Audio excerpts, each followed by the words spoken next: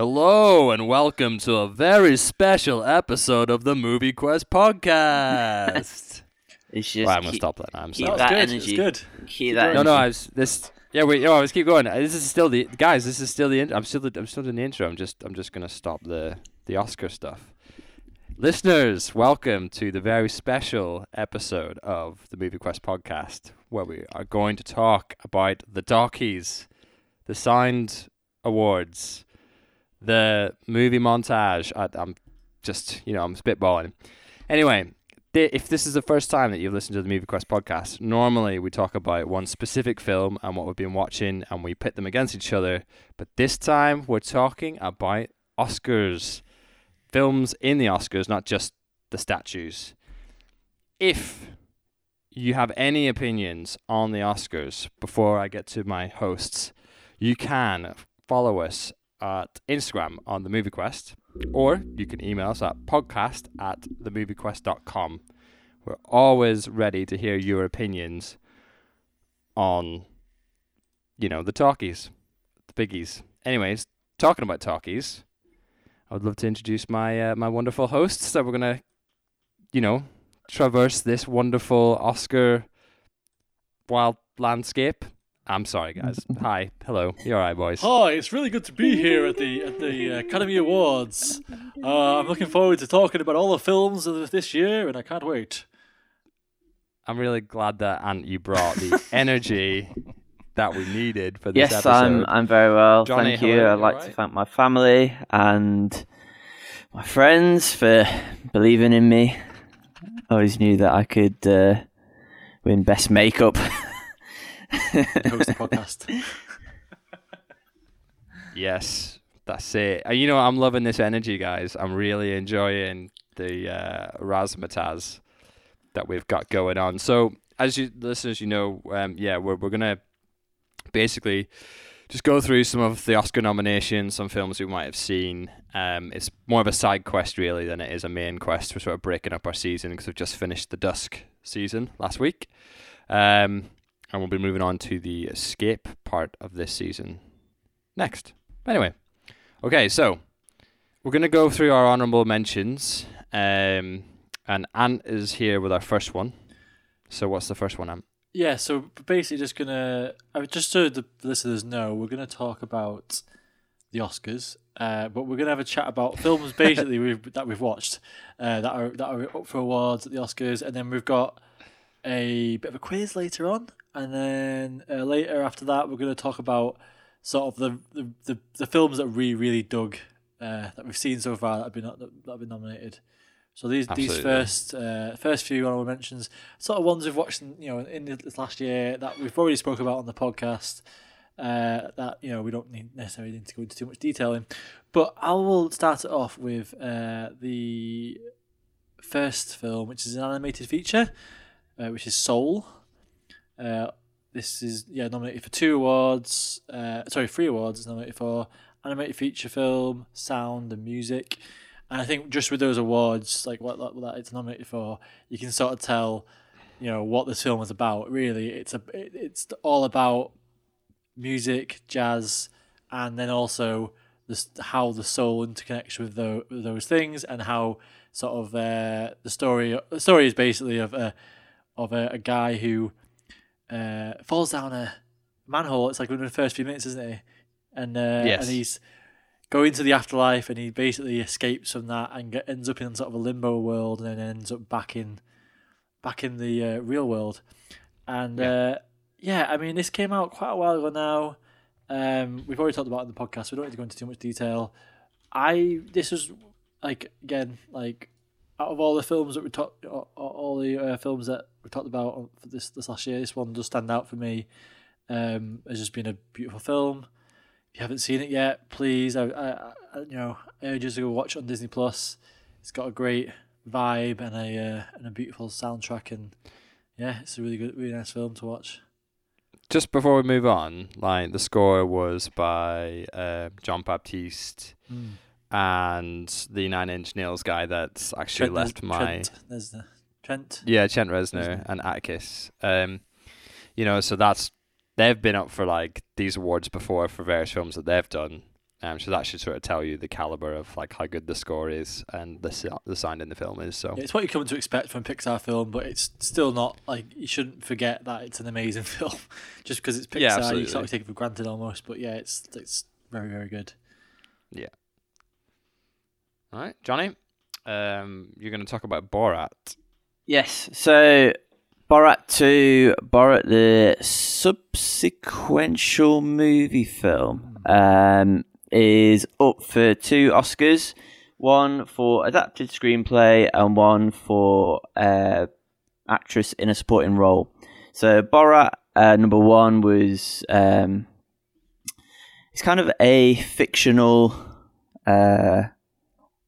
TV host, but also kind of real. It's kind of an odd caricature that Sacha Baron Cohen makes of a Kazakhstanian TV host. Anyway, he goes back to America and he What's the setup for this basically. film? Sorry, just because obviously we watched the first one came out 8 years ago. Well, how did they do the setup for the second film? Doesn't he just go back again? He just goes back again with his, I can't remember if it's daughter or his cousin. His daughter, But he's basically just exploring American culture again during COVID-19. So he's going about doing his usual Borat stuff in the height of a pandemic, and also in a very strange political climate with Trump in power and everything else that was going on around that. It's not as good as the first one, I thought, but it does have a really shocking scene with the mayor of New York, Rudy Giuliani, where he kind of sets up a scene where he like seduces her with like his daughter pretty much, and it's all on film. And it's shocking to see a person of if I power. understand that it was a bit set up in terms of like the way it was edited and stuff wasn't necessarily 100% like accurate or whatever. Yeah, I mean, they stop it before anything like really bad happens, but it's still sort of shocking to see how it leads up to that. But would I recommend it? Probably not. It's not as good as the first one, but it's up for some awards and it's doing something a little bit different with comedy. So it's on Amazon Prime if you want to watch it. Cool. I would like to talk about Onward, which is another Pixar film that is up for Best Animated Feature Film. Basically, it's like if Dungeons and Dragons met Pixar, this would be the film that would be made. So it's sort of set in like a sort of fantasy world. It's about 2 brothers who go on a quest to save their dad who passed away or has come back like sort of half invisible.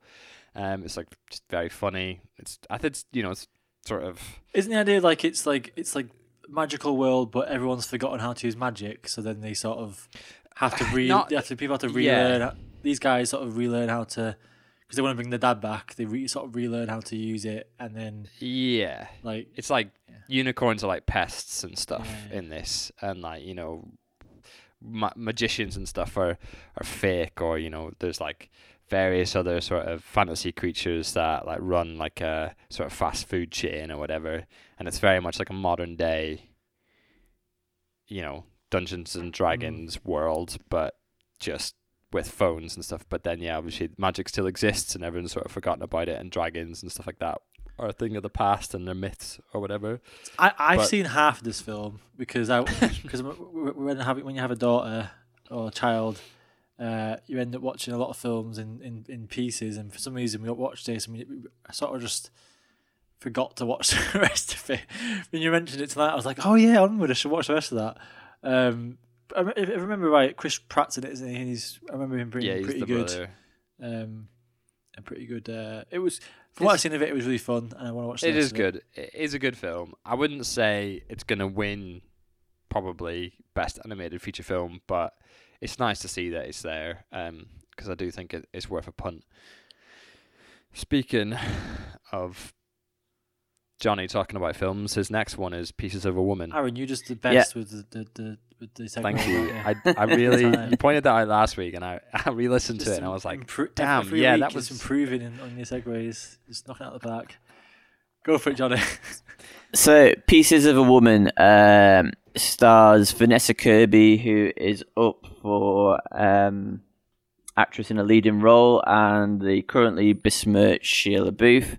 It focuses on a tragedy of a woman giving birth, and the birth goes wrong, and it's her and her partner coming to terms with it, and how their relationship sort of fractures in the waves after this tragedy, and basically how they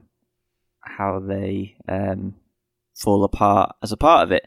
It's pretty sad, but I guess it's a story that's not really told very much about child deaths in a way. So yeah, it's probably something that maybe needs to be spoken about in some way. So yeah, it's not an easy watch. Probably not the sort of film you'd get your mates round to watch on a Saturday night. But yeah, it tells of something which probably needs to be shared with people just to bring awareness of it. Yeah, Vanessa Kirby, she's up for the award. Is it basically like her film? Like, obviously Sheila Buff's in it, but is it majority of her like sort of? I think so. Yeah, the main focus is on her and how she reacts to it, and her relationship with a partner and a mother, and everyone's kind of telling her what to do and which way to basically treat it, whether to go down the legal route, whether to kind of just move on with her life. So yeah, there's a lot of different aspects to it. It's a well-made film, looks pretty, but again, the content of it is, it's quite harsh and gritty. Yeah. I mean, I do want to watch this film, and I will get round to it. It's just of late, as a podcast, we've been watching quite a lot of intense films, and this seems quite, it's quite heavy. But it does look good, and I've heard that she does like a stellar performance of a woman in grief, and rightly so. But it's interesting that you've seen it of all people, because I know that you don't really watch those type of films. It was not my choice. So like the first 20-30 minutes of it, sweaty palms in the pregnancy sort of scenes, just mega tense. Anyway, what's the next one? Mulan is my honourable mention. I say it's honourable. It's on the list. I don't care about this film. This film was just... It sort of came and gone, didn't it? It didn't seem to make a huge deal out of it. Like, considering, like, when obviously this came to Disney Plus, but obviously Soul came to Disney Plus, and I feel like that was a big deal. People talked about it a lot. Even Onward as well. I think that was at the cinema a little bit. But Mulan, I don't seem to remember much of a sort of noise we made about it. I think it's because it wasn't good. I think that's what it is. I mean, it's up for visual effects and costume design, and like visually, at times it did look really pretty, and the costume design is, second to none because it's a Disney film. But is it pretty much a complete remake of the original Mulan? Yeah, I mean, to be fair, like, I watched it that long ago. I've forgotten most of it. Like, was Eddie Murphy in it? Maybe. I can't remember. No, just, you know what? Just, if you're listening to this, don't watch that. Watch the original. It's better. Okay. There you go. So you're saying a pass on that one? Yeah, pass. Okay. Pass. So I don't know why we're not honourably mentioning it. I'm sorry, Mulan, but no. So, it's time to talk about Tenet. Yes, so Tenet is another Christopher Nolan film. It's kind of, a lot of people kind of wait on Christopher Nolan to release his next big thing and like think, gosh, what's he going to bring out this time? It's going to obviously be amazing. This one came out as one of the only films that came out in the middle of lockdown, and is the only film that I've seen since going into lockdown. Same. It's a film where time goes forward and time goes backwards, and there is a plot of a sort of a spy thriller going through it. Some people say it's complicated, some people say it's not. It's not. Is it his best work? Is it his best work? No, I don't think it is. Definitely not. But what Definitely not. I will like to comment on is the great soundtrack by Ludwig Göransson, who pretty much gets mentioned most weeks on this podcast. Even though it's not up for an Oscar award, but it is up for visual effects and production design. Should Yeah, I I see mean- this film? No, Yes. Yeah. no. Like No. I think it- all of Christopher Nolan films, apart from Yeah. Dark Knight Rises, of what I've seen, I've pretty much seen all of his films apart from some of the shorts. This is the only one I don't haven't think seen. I don't think there's anything terribly wrong with it. I think it's just the expectation of a Christopher Nolan film having No. that Right. that high tier, Nah. and this is falling a little bit short. Mainly, I feel on story. I think the visuals in it are quite good, but the story's just there's It was nothing in it that fine. there's nothing in it that makes me like think, oh great, that like I'm really behind what the protagonist, the main character, is doing. Yeah. I just had a look now to see what else he's working on as an upcoming movie. It seems like there's nothing announced yet for what he's working on. I'm guessing COVID is probably hindering that, but Yeah, I mean, looking at his back catalogue, it seems like every 3 years he releases something. So 2-3 years ish. Hopefully by the time we're out of all this in a year or so, we'll have something to look forward to. Because I do love a good Chris Nolan film. Nice, The thing I like about Christopher Nolan, in his interviews that he's given, every film that he's brought out has been in on time and on budget or under budget. Like he does what he says. Yeah. Like he's got a plan. He sticks to the plan. That's great. Still I made just a like- bad film. I mean, it's not bad. It's just fine. It's just fine. Don't. And right, basically, time goes forward, time goes backwards at the same time, and all these crazy things start happening. And then he goes, "I'm gonna make it really complicated," and it's like, Shall I wait for it until it's on like Amazon Great. Prime or something? Watch it on the. yes, uh, don't Okay. go out of your I way don't. to I watch don't it. think it'll be going back into cinemas because it was pretty much the only thing propping cinemas up for ages. Cool. So I hear, and that you've got a quiz for us now that we're done with our honorable mentions. Oh, I just want to say thank you to all those films and all the people that were involved in those. Good luck, films. Good luck for I'm sure in they your all categories. love that, Aaron. All Yeah, listening. they are going to be listening. I'm trying to this, think so- out of those 6, which do we think's the best one? Soul. That's the one I've seen. Soul, or I haven't seen Pieces of a Woman. Yeah, I'd say Well, Soul that's, or Pieces of a Woman, probably yeah. Okay. the top 2 there. Very good. Right. So, it being a bit of a side quest special episode, I thought make it more special by doing a special quiz. For my 2 boys who love quizzes, so I prepared this earlier on. Man. Basically, the premise of this quiz is going to be a certain amount of films that I'm going to ask you to name. I'm not sure yet if it's going to be the full amount. We'll see how it goes. But I'm going to play you a clip so you guys in this Zoom call, you'll hear it. I'll share the screen. You'll hear the clip of the film, and you have to tell me, quickest person to tell me what film this is. You get the point. These are all Oscar winners from the Okay. last 30 years or so. Okay. Okay, so this is the first film. I want you to shout your name out when you think you know the film, okay? Right. Yeah.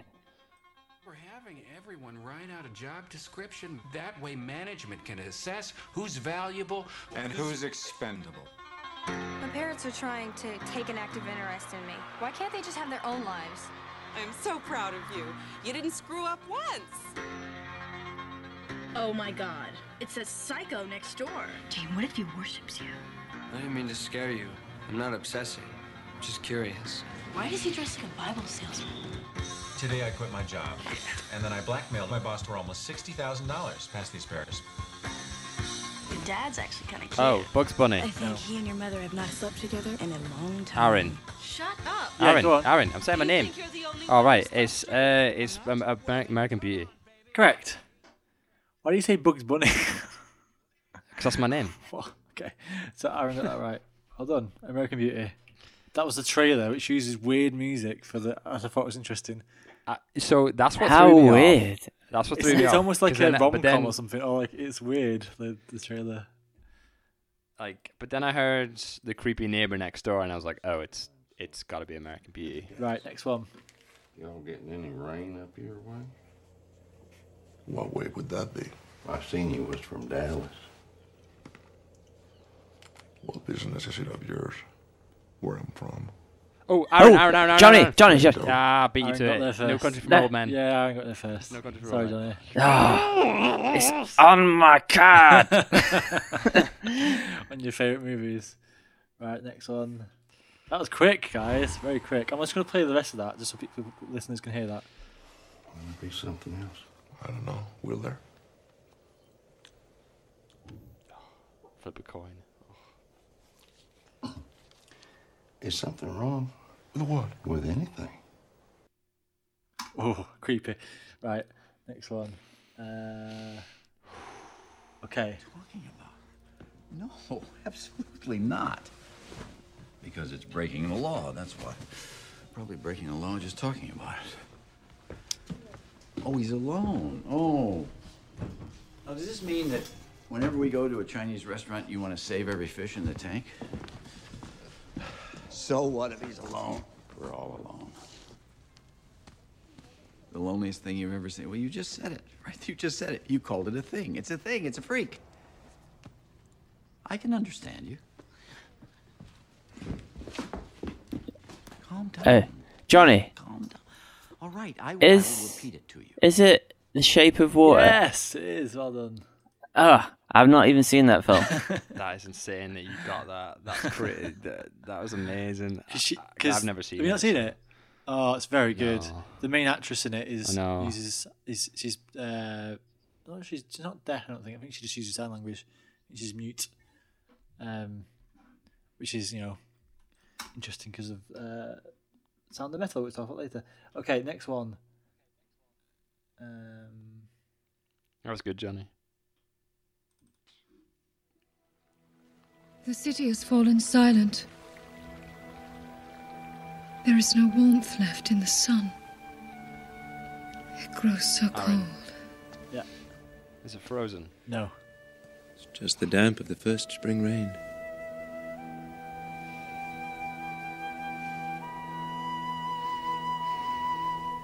I do not believe this darkness will endure. Johnny. Yeah. Is it Gladiator? No.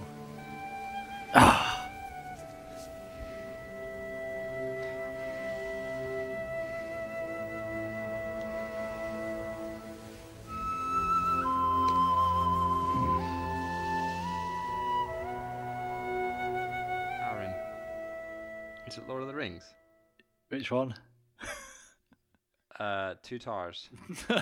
No, it's not. Two Towers. Is it Yeah, Return of the it's- King? I'll give you that. Yeah. I look. You know what? Right, Man, do that you was know- so difficult to find a clip for because every single clip has the Lord of the Rings music playing and everything. You did. So basically, what did it was the that I could just hear this pan pipe thing when it the pipes in, and I was like, I think It it's took Lord me of the so Rings, long to but I don't find actually a know. clip without like a recognizable voice, really easy recognizable voice, and then like a really obvious theme. So I had to it was Faramir and Erwin when they're like Faramir. when they're nice. finishing up their story or whatever. I think it's part of the extended edition as well.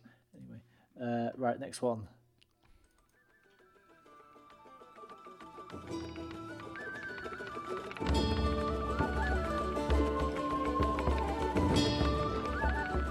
Oh, Aaron. Is it Braveheart? Yes, very good. Very good. I'll just play it. Oh, quiz him actually I'll play good. it a little bit longer. Why didn't I'll play it a little bit longer so people can hear it. How did you know me after so long?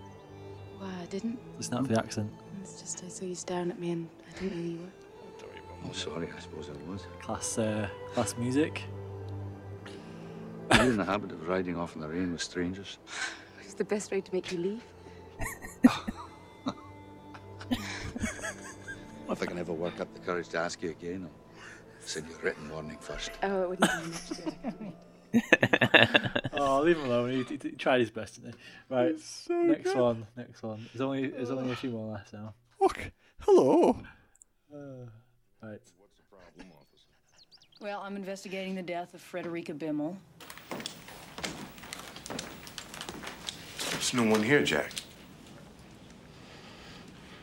Clarice. Your name is? Oh, Jack Gordon. Mr. Gordon. Good. Johnny. Well, Frederica used to work for Mrs. Lippman. Silence of the Lambs. Yes. Very good. Oh, yeah.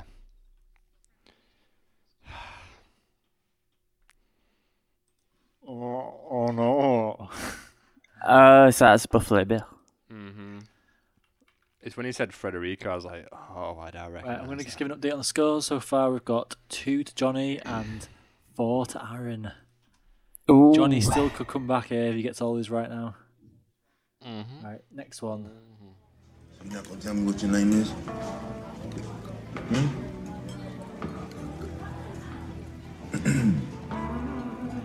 How about where you live? Oh, Aaron. Is it Moonlight? Yes, it is Moonlight. So that would be an interesting one because we watched it last week. I wanted to say that. I wanted to say it a lot earlier, but I was waiting for the next bit of that, and I was like, all right, it's got to be. Right, this one's interesting. So we can get some.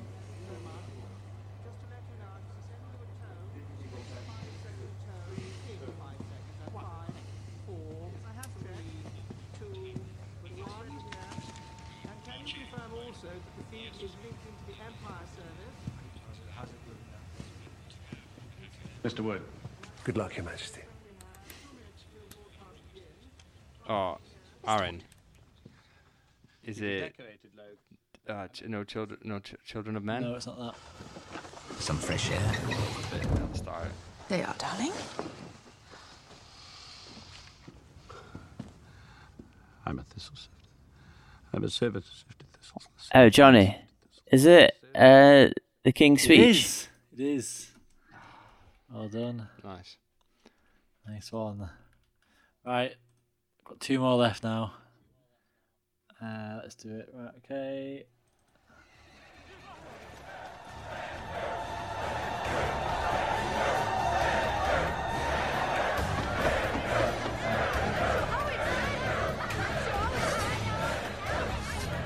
Oh, Aaron. Is it Mad Max? No. All you do is kill, kill, kill. God, they want a butcher, they want a hero. We want them to keep coming back. So don't just hack them to pieces. Remember, you are an entertainer.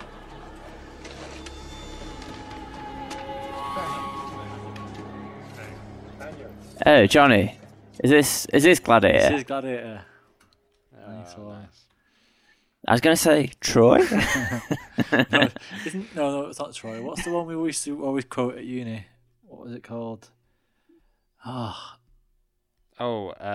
the Blacksmith. Yeah, what was it called? No. What's it called? Kingdom of Heaven.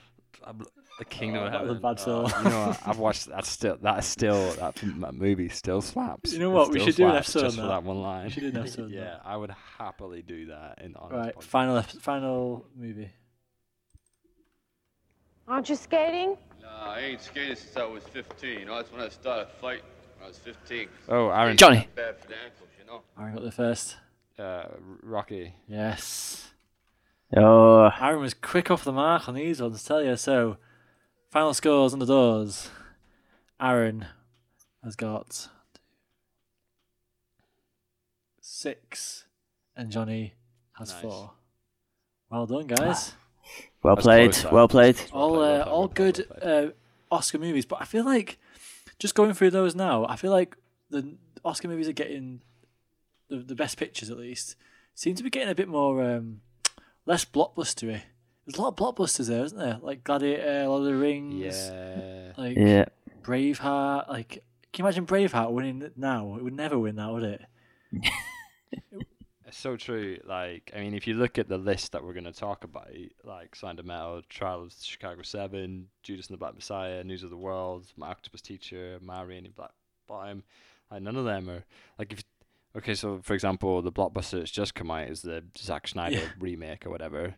That ain't getting anywhere near this list. Like, it's crazy that I guess like with Lord of the Rings, I'm always surprised that won, just because it doesn't seem like a film that would win that sort of thing. But I guess because it was so well made. I don't know.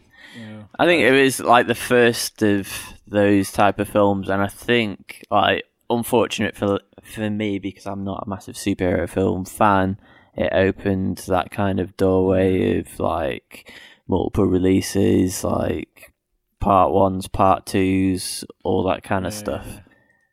But I mean, the reason Lord of the Rings won is because it's the perfect. It's like it's a very good film. It's a great film. Like you know, a lot of the people really hype up the sort of Marvel films and other blockbustery films, and as you said, like I think the problem is it's quite saturated, and it's these kind of films that we're going to be talking about kind of put through a bit. Yeah. So just for the listeners, basically we've all been sort of watching various films over the past week and maybe a bit before, and we've each picked a film that we'd like to talk about. There's going to be some crossover because Ant and I fought over talking about the Sound of Metal. So I'll talk about Sound of Metal now. But one thing, sorry, these are, so people are aware, like we can't talk about, like we would love to have watched all the Best Picture films that were nominated. Absolutely. But most of them weren't available in the UK. I feel like the UK is basically like the little like run of the litter in terms of the movie releases. We never get things. We get things like 6 months after they come out in the States. Or like, I mean, there's a couple that haven't come out quite yet in the States. I think The Father's just come out in the States. But there's plenty of films like again, Sound of Metal and other films that have been out for a while in America and just like we just take ages to come out over here. So yeah, that's why we haven't spoke about some of them because we can't. We're not able to get hold of them. So yeah, these are the ones we had access to at least. These are the ones we had access to, and then and then the ones we want to talk about as well. Yeah, like I think we all enjoyed them, which is good. So Sound of Metal is up for 6 awards, including Best Picture, Sound, and Best Actor. It stars Riz Ahmed and Olivia Cook, and Paul Raci. Basically, the film is about a drummer in a punk band who begins to lose his hearing and then eventually does, and he. His whole world is wrapped around being a drummer in this band, and instantly that's taken away from him. And being an ex-addict, he starts to struggle with his new world without sound. So he is sent to this almost like a community where he learns sign language and begins to sort of rebuild his life again. I don't want to spoil it. I think that's probably enough. I think any more and it probably would start to. Yeah. So, it's very real. It plays with sound in some of the best ways. And doing music technology and being in a band, like, you can watch like horror films, and I won't be scared. This film, when Johnny was talking about sweaty palms, like the first sort of 20 minutes, my heart was like in my stomach. It's horrendous, isn't it? Because I was like, it is like literally like it is. No, I was very real to me. So when I first went to university, the first lecture that they do is they said, if you don't put earplugs in your ear, your sound will sort of change and you'll not be able to hear things. And I was like, oh my goodness. But prior to that, like I had been using earplugs. But the thing is, this drummer, he uses earplugs in the film.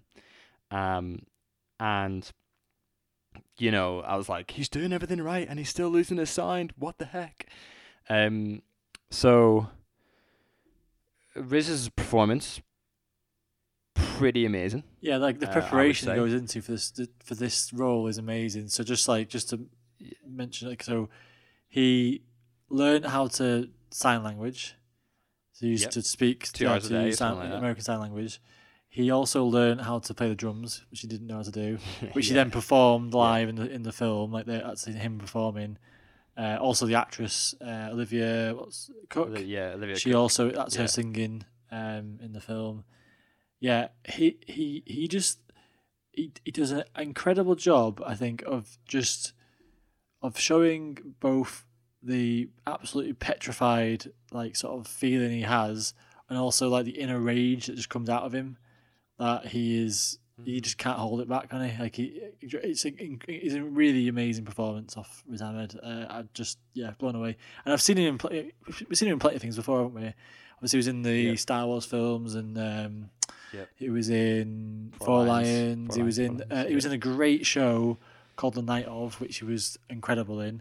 Which I found out actually that the Michael K. Williams from The Wire is in that as well, which I didn't realise until after watching The Wire.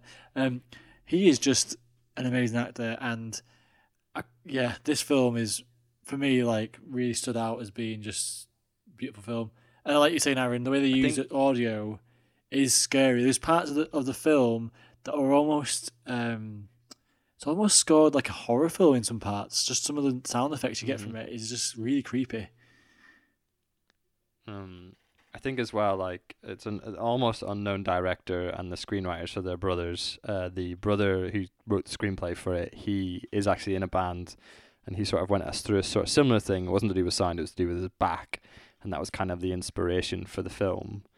And I think they caught that rawness of like punk and like this is obviously you two as well. Like this is what I grew up in. Like my friends did drugs.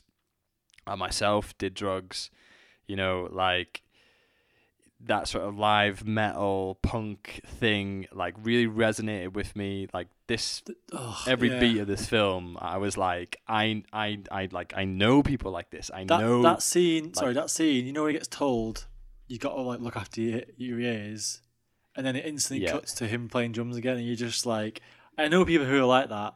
But you're just like, what are you doing? But just to mention as well, it's not like it sounds like it is a big downer. It's really horrible in parts, but there's a lot of sort of uplifting. It's really in some ways. Yeah, it's beautiful. Oh yeah, the way it does that. It has like a lot of deaf actors, and he works and like they worked really solidly with a really core team to try and really understand what it was like to be deaf and to sort of really shout the fact that people who are deaf don't feel like it's not something that hinders them. It's just a part of their life, and they are able to have a relative. They live their lives how they live their lives, and it's a good thing. And they just they're real really amazing people. And I don't know, like it is very. I think it's very uplifting in that way. The other thing I wanted to just point out as well is the performance of his mentor. Is it is he Paul Ricci?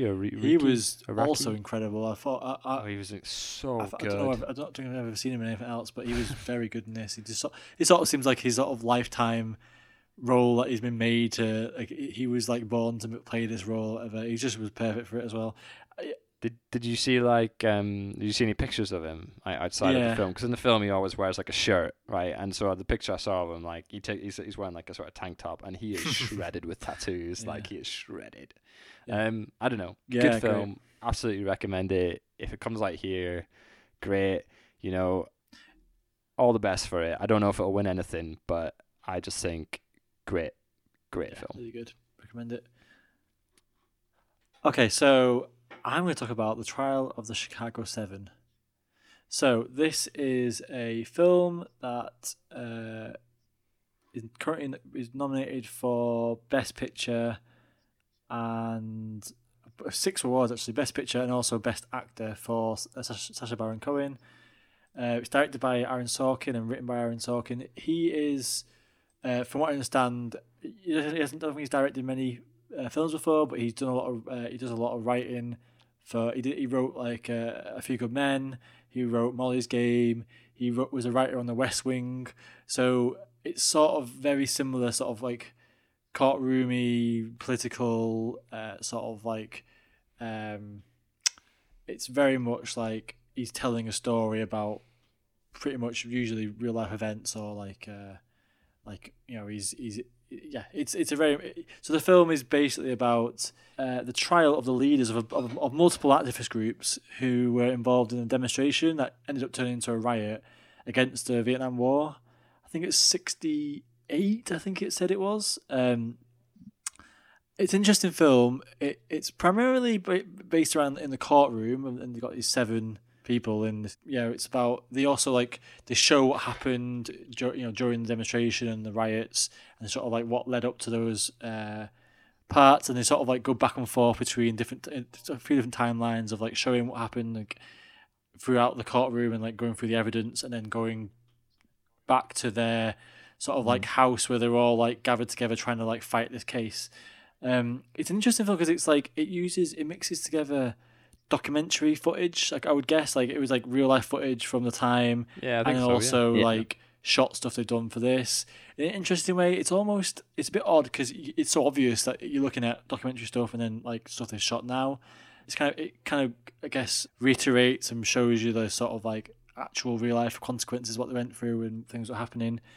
I found with the story that it was kind of a little bit tricky to understand at first because I've got no context or heard of this, but as the story unfolds, it kind of goes back to the events as to why they're all in the courtroom, and it shows you more of that as the film goes on. So if you are watching it and giving it a go, and you're not getting it for the first half an hour, 40 minutes, the story does unfold and unpackage it, and it slowly takes layers and layers off, and as the courtroom sort of drama goes forth, it also supports that with the actual events of the day, which it's quite a nice way of telling the story. Yeah, I mean, in terms of like, so the main actors I can remember out of it, Sacha Baron Cohen was a sort of prominent character, and also Eddie Redmayne is probably the other big character in it. The lawyer as well, who I can't remember the actor's name, but he was the BFG in that film. They're sort of the main sort of larger than life characters, and then you've also got the judge as well, who's a big part of the film, and it's sort of it's almost like a battle between them and the judge. Really, it's not necessarily really about any of the jurors or anything. It's mostly just what the judge decides. He's like sort of this ruling with this sort of crazy, sort of like he sort of almost like he thinks the court is big. It's about him. It's not really, the case isn't really about the case. It's more just about him sort of bringing down his sort of authority on everyone else, which is quite interesting. Yeah, you really want to like punch the judge most of the film. I don't want to talk about too. Sorry. Well, I was gonna say I don't know if you guys listened to not This American Life, but the other one about murders, Criminal podcast. Serial. Serial. There we go. So I don't know if you guys listen to Serial, but the final season is based in like predominantly American courtrooms, and quite often, even today, you find a lot of judges think that they are the be all end all. Yeah, and it's their rules or whatever, and it's like they sort of lose the fighting for the people and making sure what's right and make it their it's more their point of view. And I think it was interesting you said about like blockbusters and stuff, but I think because there's a big American story that happened a lot of years, it's very relevant for today. I do wonder how much like it's known in the sort of culture of America, because I didn't have a clue about it. I'd never heard of it, so I'm curious how well known it is. Hugely. I don't want to talk about it too much more longer because I think we've got plenty of other things to talk about. The other thing I would say is the main thing that stood out to me, Sacha Baron Cohen stood out to me, and not necessarily in a good way. Like part of me really liked his performance, and there was parts of it I was like, yeah, this is a great performance. I think towards the end of the film, but there's also parts of it at the start which felt like he was being himself in some ways. It didn't feel like a character. It felt like he was trying to just for comedy. Yeah, he was really trying to bring the comedy in. And I know that the character was supposed to be a sort of comedic guy in real life, so maybe that's just part of that. Life, yeah. Maybe it's just because he's such a recognisable face that it was sort of hard for me to get past that. But he was really good. He was good in it. It's just it was a bit of up and down for me with him. My main thing on this was I thought it was fine. I thought it was all right. I didn't think it was particularly that amazing. It was like an okay story. It was kind of interesting the way they brought in the documentary style footage in it, and it had like kind of an interesting ending and stuff. But parts of it felt way over the top. Parts of it felt like I just wanted more from it, which I guess it's based on the true story, so they can't make stuff up, obviously. I think the reason it's in this is the stars have aligned with the political climate in America and various things that have happened, and also the release of this film. It's just like, perfect. This is like echoing like reality right now. I also think part of it is because of COVID and because there's less films out this year that they've got less selection to make. I think it's probably part of it because, I mean, yeah, I just think like I feel like this might not be up for a Best Picture maybe a couple of years, last year or the year before, but I might be wrong on that. Anyway, it was a good film, perfectly fine. Mel enjoyed it, but I just wasn't blown away really. I was sort of like, yeah, that was fine. It was like a fine Netflix film, but wasn't anything, that wasn't going to knock my socks off or anything. So the film that I want to talk about, Judas and the Black Messiah, isn't too dissimilar to the Chicago 7 because it's sort of talking about similar sort of things. This one's primarily focused on Fred Hampton, who was one of the chairman leaders in the Chicago Black Panthers in the 1960s. He was in the last film, wasn't it, I talked about? They've got these two films with the same guy in it. Sorry, you can talk about it. That name stood out to me because I remembered it from the film. So essentially, the story is the FBI, Hoover's FBI, I'll make that note, basically plants a mole in the Black Panther Chicago outfit to snuff out Fred Hampton because he is seen as the next big thing because they'd already killed Malcolm. They've already killed Malcolm X, and they already killed. I can't remember his name. Martin Luther King. And they already killed Martin Luther King. So this is the next guy on the list, and Hoover, as we know, was not a nice guy. The film was directed by Shaka King and stars Daniel Kaluuya, Lakeith Stanfield, Jesse Plemons, otherwise known as Landry. Jesse Plemons. Anything within, I'll watch it. And so anyway, Daniel's performance, I won't say too much, but he does a very, very good accent. Well, I'm not from Chicago, so I actually have no idea if it's good, but to me it seemed pretty good. And essentially, it's sort of like a sort of documentary. Well, no, it's not really a documentary. It's just the story of this guy's sort of the mole that basically ends up helping to kill Fred Hampton, and it just follows that small little section. Is it quite a short sort of amount of time it Panthers happens timeline. over the course of, or is it quite a long process? Or it's 2 hour long film, and it sort of covers a couple of years. I guess like Fred Hampton's like twilight years. So a lot of it he spends in prison, but then he gets acquitted, and then they find ways to put him back in prison, and then they end up like murdering him. Yeah, it's a good film. It's a really good film. It's quite heavy, obviously because of the subject matter. Again, very relevant for the times. Very true. It's for me. The thing that was interesting is in the 1960s this was going on, and it's now 2021, and it's still going on, and it's almost like, you think we'd have figured it out by now, but we haven't, have we? So, not to get too political. But yeah, I really recommend it. If you're into those sort of films, as I am, I'm into those sort of like political thrillers type stuff. I've mentioned before other films that I've watched recently this year. This sort of stuff just really interested Did you me. prefer it? I don't know why. To Chicago 7. Oh yeah, massively. Yeah, it's a way better film. What they did. Oh, sorry, one of the things. The soundtrack is incredible. The way it's shot, 'cause it's set in the 70s, it feels like very much like a 70s film. If you get me, the way the shots and stuff that they've chosen feel very of the time when those 70s films were coming out. And I thought that was a cool little thing to do. And all the actors do an amazing job. That's why it's up for, what is it, five awards, including Best Picture and Best Actor. So, go watch it when it comes out. I would absolutely recommend this film. So next up on our list of films is News of the World, and we have very, very handily, we've got someone sent in a review of this film. It's our good friend Jamie, and we'll play it right now for you. News of the World is a film directed by Paul Greengrass, who's known for films such as Bloody Sunday, the Bourne series and Captain Phillips. And it tells the story of an ex-Confederate Army captain, Jefferson Kidd, played by Tom Hanks, who now travels from town to town reading the news. On his travels, he encounters a girl dressed in native Indian clothing, Johanna, played by Helena Zengel, who's been separated from her family and tribe, and he finds her next to an overturned wagon and a black soldier who has been hung. And this sets up the main story of the film.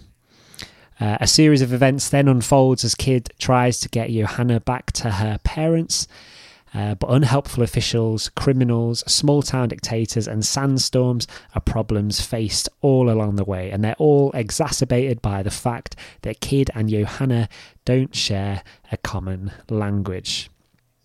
This film's very easy on the eye in ways that post-Civil War Southern States films usually are, with lots of deserts and plains, sometimes adding to the desperation in a scene, or sometimes looking desolate, and sometimes just looking pretty. Hanks and Zengel do a fantastic job in their acting and seem to work well together, with good chemistry between their believably portrayed characters, and a powerful scene where Johanna desperately tries to call out to a tribe over a roaring river is balanced really well with comedic moments, a tense action scene and an emotional ending. James Newton Howard has done a superb job on the soundtrack, at times mixing country and western vibes with orchestral grandeur, whilst other times laying sparse, scratchy strings underneath a solo violin, a flute or a piano to great effect. And there's a really excellent eerie section during the dust storm where he uses rising and falling strings to create this really thick, scary atmosphere, which then resolves wonderfully as the scene itself resolves. It's not really hard to hear why this was nominated for the Best Soundtrack Oscar. I definitely recommend this film. It's an interesting story with good characters, and it lasts just about 2 hours. There are some scenes which didn't really add much to the film for me, such as scenes to do with Kid's wife, but they might float someone else's boat. I guess my only true negative about this film would be the title, but again, perhaps that's to some people's tastes. Definitely worth a watch, and to quote my wife, it's an emotional journey from start to finish. So did he just fart loads during that recording, or was that someone's chair? His chair. Yeah. Right. Cheers. That was a really good review, Jamie. So, Jamie, it seems like Jamie really liked that film. Who else has seen this film? Oh, you guys, have you guys seen it? I've not seen it, no. Okay, so it's me versus Jamie, and Jamie's not here to defend himself. Okay, this film, I agree with most of the points Jamie made. Apart from, I guess for me, it lacked a certain amount of gravity and a certain amount of cinematic spectacle. It was pretty in certain parts, and it had some interesting dynamics between the two characters. What Jamie mentioned before about the Native American girl. I don't want to spoil it. I won't necessarily spoil what happens and that comes across, but there's a language barrier. I kept on wanting more from it. I kept on feeling like there's going to be another dynamic to it, or another. It's going to go up another tier, and it just never did for me. It was a completely competently made film with a couple of good actors, but I think the writing overall just didn't really do much for me. And again, I don't really feel like it. I mean, I guess it's not up for Best Picture. It's up for sound, production design, and music and cinematography. So I can kind of get why it's up for those, because it does sort of excel in those areas, I suppose. I just think the overall story and sort of the overall film itself didn't really knock me out of the park. Mel liked it though. We watched it with Mel. Mel really liked it, and still pretty much will watch anything that Tom Hanks is in and love anything that he's in. So, Mel will always back Tom Hanks. It was fine. It was enjoyable. It's just what again didn't really blow me away. But yeah, thanks for the message, Jamie. Well read. Yeah, Paul, if you're listening, when are you going to make a Jason Bourne film again? When are you gonna go back to the thing that you're good at? It is interesting because he doesn't really make these sort of films. It's a bit of a spin-off for him. Usually he makes sort of very intense, what was the?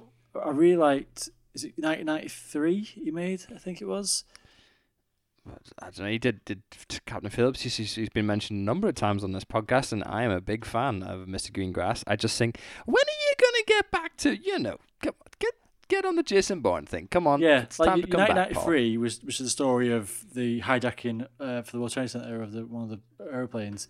Again, that's like incredibly gut punching and like intense, and I feel like maybe he's just going for a bit of a different vibe with this film. He was trying to go over a bit more of an adventure film or something. I don't know, it just didn't. But again, it didn't really work for me. I think he does well at like showing more actiony and sort of, I don't know, more gut punching films. Anyway, let's move on. Yeah, Johnny, do you want to speak about the film that you've seen? Ma Rainey's Black Bottom. Ma Rainey's Black Bottom. Yeah. So this film interesting title. is, I'm just gonna say it's great, and I'm surprised it's not it's not been put for Best Picture. But basically, what you need to know is Ma Rainey is a blues singer and is sort of hailed as the mother of blues, one of like the original kind of patriarchs of like one of the key origins of the blues music in America. So this film is set in 1920s in Chicago on a really hot day over the course of mainly just an afternoon. And Ma Rainey has been asked by two recording or producers to come in and to record a couple of her songs with her band for them to put it out and to release, because her music's really popular amongst black and white listeners in America.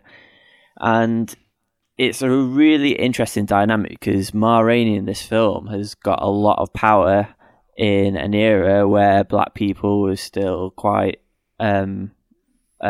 oppressed and sort of downtrodden, and because of her fame and all the things that she's done through her singing, she's got this power, and these white producers and recording executives are trying to get her to sing on this record to be able to sell her music, but she knows that that's what they want, and she's milking them for every single thing so that, you know, like she knows that she has the power until she records onto that record, and once she's recorded on that record, it belongs to them and they can go off and sell and make all their money from it. So it's the story of that recording session over a day. Cool. So Ma Rainey is played by Viola Davis, who looks absolutely phenomenal. Probably not in a great way. She looks really sweaty. Her makeup's all dripping down her face. But she looks like what a blues singer from that era would look like. There's also a fantastic performance by Chadwick Boseman. I think this was the last film that he was in just before he died. He plays a trumpeter in the band who's playing alongside Ma Rainey in this recording session. Now, Levy, who's the trumpeter, he has his own ambitions and he wants to try and start his own career, and in these songs that they're recording, he kind of makes his own versions up, and he adds extra parts, and Ma doesn't like that. She wants it the way that she wants to record it, and there's tensions there. So there's quite a lot of things going on in the film. It's shot really well. The music in it is really good, and I've been singing like the songs since I've watched the film. And if you are watching it, there's a sort of 30-minute documentary after the film, which is on Netflix, which kind of helps fill in some of the historical elements to where the film's set, who these people are, how everything was put together. But I think it's a fantastic film. It's actually based off a play by August Wilson. It's quite a popular play in America, but I think it's the first time that it's been brought to film. And yeah, that's it. Really surprised it's not up for for best film, but it's up for best actress and best actor and best makeup, which if it doesn't win best makeup, I would be shocked. Really shocked, because I think that the makeup and the costume, particularly of Ma Rainey, is fantastic. I really do really want to see this film. I knew that it was Chadwick Boseman's last film, and it looked really cool. I know that it's available on Netflix. So it's on my list. It's short as well, because like when we sort of decided about this Oscar thing, I was going through it, and it's sort of already fairly late at night, and I was like, which film looks like good and short? I was like, this is an hour and 34 minutes, so beautiful. It's great, and there's a full story in there. So yeah, isn't it weird how like sometimes you just long for like a film that's like an hour and 30 minutes, just long for something just short and sweet. Oh. Yeah, it's punchy. It's kind of along the vibes of if you imagine the era of, I forgot the film now, with George Clooney. ER. George Clooney's in ER. Oh Brother, Where Art Thou? Oh, right. Yeah, it's kind of like that sort of era of those early recordings and Outlaws and that type of thing. You know, Outlaws. Some people say that the Outlaws of the Sea are octopuses. Like what? And Ant's going to teach us all about that, aren't you, Ant? Again, hitting out of the park. So my octopus teacher told me once how to make segues. Anyway, I watched a documentary with Mel this week, which is up for best documentary, surprisingly. It's on Netflix. It's called My Octopus Teacher. Johnny, you've watched this as well, haven't you? Yeah, this is great as well. Yeah, so this is I think it's a nice, short or brief 86 minutes long. So if you want to watch something like definitely if you want something from the Oscars and you don't want to like get too invested, it's a great watch to see. Basically, it's a lovely little small documentary. It's about a wildlife documentarian. He moves home. I think it's South Africa. He lives on the coast of South Africa. And he decides he wants to just get out of his house and go swimming, basically, and get out and sort of just look at nature again after a long time apart from it. And he discovers an octopus eventually in this little cove, and he decides that he's just going to keep going every day and see what happens. So he goes and he films his sort of interactions with this octopus every single day, and he does it for, I mean, I don't want to spoil how long it goes on for, but it goes on for quite a while, and he basically makes a bond with it. It becomes like has a relationship with it, basically, where he's like, it recognizes him, and it's sort of like at first it's really scared of him and whatever, and it's sort of not sure what to do with him, and it's sort of this story of his sort of interaction with this animal. Like I don't want to go into too much because I don't want to spoil it, but it's really wholesome and it's a really nice watch. Sounds really wholesome. It's like really it is nice. Like it's not always like super happy. It's not like Finding Nemo or whatever. Well, not that Finding Nemo is that happy actually, but there are some darker bits in it and stuff. But it's just really nice watch, because a lot of films about wildlife and a lot of documentary films about wildlife, especially, you know, they're beautiful to watch, but a lot of the time you end up feeling just really bad about everything because the world's going down the crapper and we're ruining the planet and everything. But this one is very much just focuses on one little story, and has this interview. You know, he's been interviewed and talking about his interactions and about how it changes him as a person. I don't know if anything else you want to mention, Johnny. Yeah, I think the main point of the film is just like the relationship between this diver and this octopus, and how they develop this bond. Like it says in the film that an octopus has 2,000 suckers and they can control each one individually. Yeah. And like the octopus like touches his hand like when he becomes used to him, and like just like he'll first just like touch his little finger and then he'll go a bit further when he's a bit more comfortable, and then like slowly like work his way up when the octopus's confidence gets to a better place with this guy. Like I think part of it as well is not just necessarily the relationship, you also just learn a lot about octopuses, which I never knew about, and how incredibly clever and smart they are. They basically seem like they were smart as like a dog, really, or like some sort of pet. Like, yeah, it's really good. I'd recommend watching it. As I say, it's 86 minutes long, so it's not too long, and it's on Netflix. It's easy to watch. It's beautifully done. Yeah, really. I haven't watched any other documentaries, but just from watching it, I would say it's probably up there with maybe winning. I could see it. I would say, like, out of a lot of documentaries that I've seen recently, I'd say that this one's just good from that. Yeah, sounds great. It genuinely sounds like, I don't know, like, so Heather and I've recently got a cat, and so I've just sort of gone through a similar sort of thing where, you know, like, the pet's introduced to a new environment, or the animal's introduced to a new environment, and then you slowly, weirdly, the two of you are sort of put together, and you've got to create this bond, like, because you've got to live together. And I think it creates this sort of like really wholesome family aspect. And I know pet owners will understand this, and I know both of you have owned pets, so I know that you understand this. But this documentary sounds like it sort of captures that. At the end of it, you feel like you know this octopus, which is really weird because you don't like. That's cool. Just, you know what I mean? How would we know it? But it does feel like you as a viewer have a connection with it as well. I can't imagine. That sounds sick. I don't want to go into how long he goes on, but I can't imagine how much of a relationship he must have had with it. But anyway, yeah.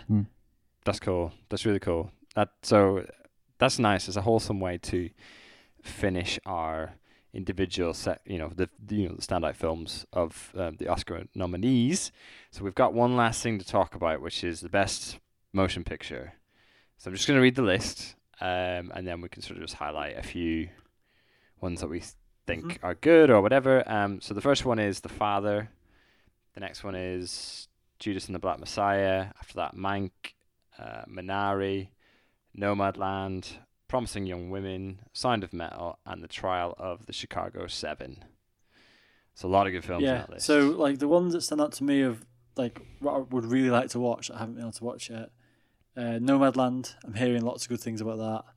It's currently on. It's in America on Hulu, which will come. It's coming to Disney Plus over here at the end of next month. But from what I haven't watched the trailer from it. I've always seen little clips from it. I've always seen like little shots and stuff from it. But I believe it's about a woman who lives in a van, and sort of the way it's shot is it's a lot of it is about. It's almost like a documentary style where like she's an actress, but a lot of the people she's interacting with are actually real people. It's like this sort of this whole culture of people who live in the vehicles and travel around and stuff. So that it's getting a lot of praise from what I'm hearing about it, and I'm interested to see it. What is any others on there or anything? Yeah, like Mank's directed by the lad who did the Social Network and David Fincher. I think so. That's his most recent one. It's like black and white. It's on Netflix. It's about the making of Citizen Kane. Apparently David Fincher has been trying to make this for years, and it was him and his dad, I think it was, who came up with the idea for it, and then I think his dad passed. I think this is what I remember reading about it, and since then he's been trying to get it made, and now he's made it. I almost wanted to watch this today because I saw it was on. It's on Netflix, isn't it?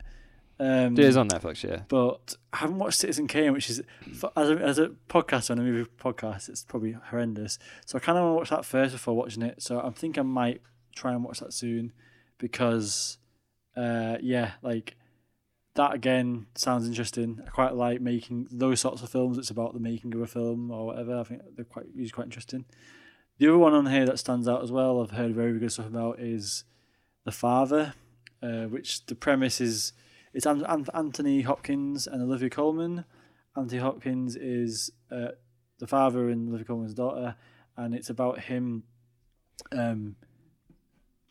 basically his progress through him developing dementia, and they sort of play with his. It's like from his point of view, the film. And they sort of play with reality in some ways. So, for example, I believe one of the things that happens is he'll be having a conversation with his daughter Olivia Colman in the room. She'll walk out of the room and come back in, and she'll be a different actress completely. And it's sort of like playing with that. Sounds like, cool. He doesn't recognise her, and it's sort of playing with his memory. And they do a lot of stuff with props and the set design and stuff. And I haven't seen it. I've just heard of it, and I've seen a little bits of clips of it. But it sounds to me a little bit like what they did with, Michel Gondry did with Sunshine of the Spotless Mind, where they'd play with sort of set design a bit, and like you'd look back, almost like in a dreamlike state sort of thing, where you look away and then look back and it's changed. That's the sort of thing I've heard about from that. And I've also heard it's not a downer from people who have watched it.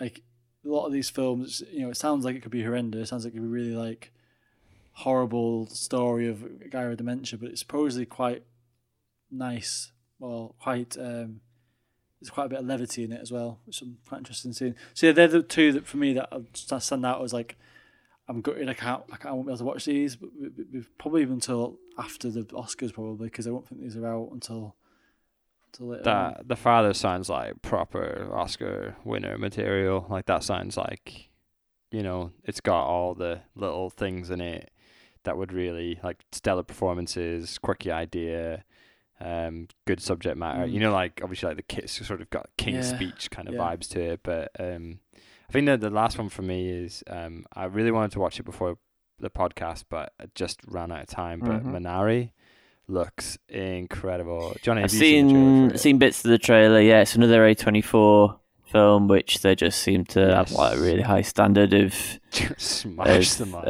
film releases. I don't know much about it apart from it's about a Korean family who want to start a farm in 1980s Arkansas. Yeah. Arkansas? Yeah. Arkansas. I say Arkansas. There's a song that sings it like that. But it's got Stephen Yeun, who is well known for being in The Walking Dead, and he's sort of the main actor in this. So it'd be nice to see him not slashing zombies and doing something else. But it just. I've heard his performance is amazing in it. Like, I mean, I don't know if it'll win or not, but like, I watched the trailer for this like months and months and months ago, and I was like, "Oh, I'm in. This looks great." And I was interested to see him do it. But then since then, the buzz around the film's been pretty like good. People say like the performances across the whole cast are really cool. It's obviously like a quite heartfelt family film. And I don't know, like it looks great. Like I'm very interested to watch it, regardless of whether it wins or not. But because Ant's described The Father to me, like I just think the two I think might win, either The Father or Nomadland.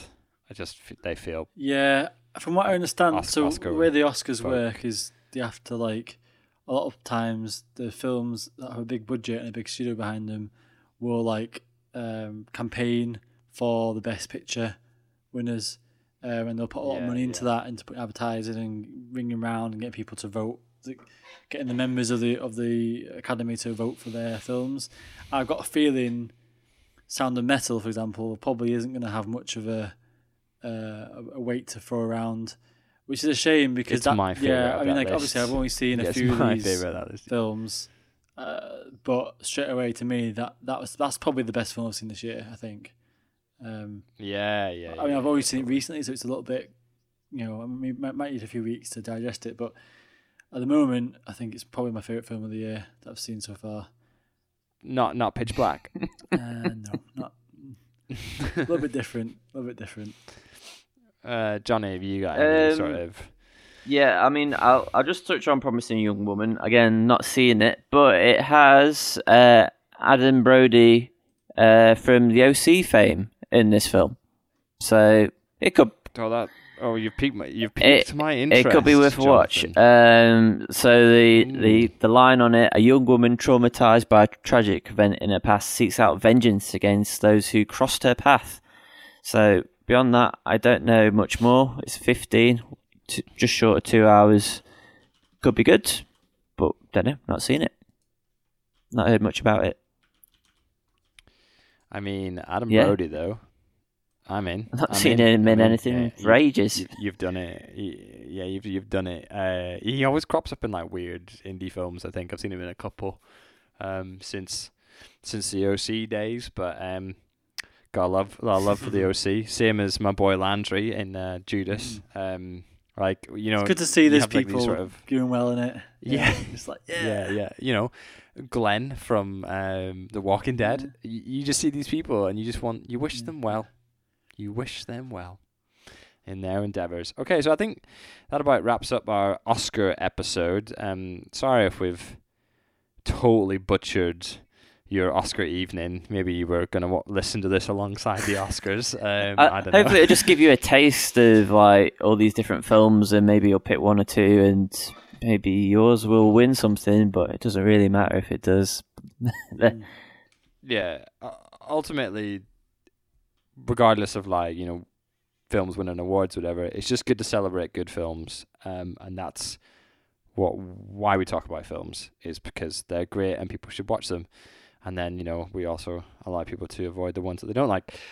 So if you have, again, any opinions on the Oscars, you can message us on Instagram and at The Movie Quest, or you can email us at podcast@themoviequest.com. We would love to hear from you and your opinions. You know, maybe you're annoyed that Zack Snyder's Justice League Supercut isn't in there. I really want to watch that film. I'm tempted. I'm too tempted. Maybe next episode we can talk about whether I watched it or not. Yeah.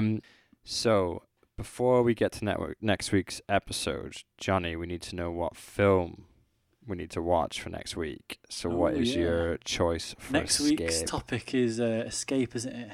Yes, it's the first one in the 3. Okay, so the film that I've chosen, which I haven't watched before because I've used my One Life on Blu-ray for the last season, for the Escape season, is Escape from Pretoria with Daniel Radcliffe. The Radcliffe one. Yeah, I've been wanting to watch this. Yeah, me too.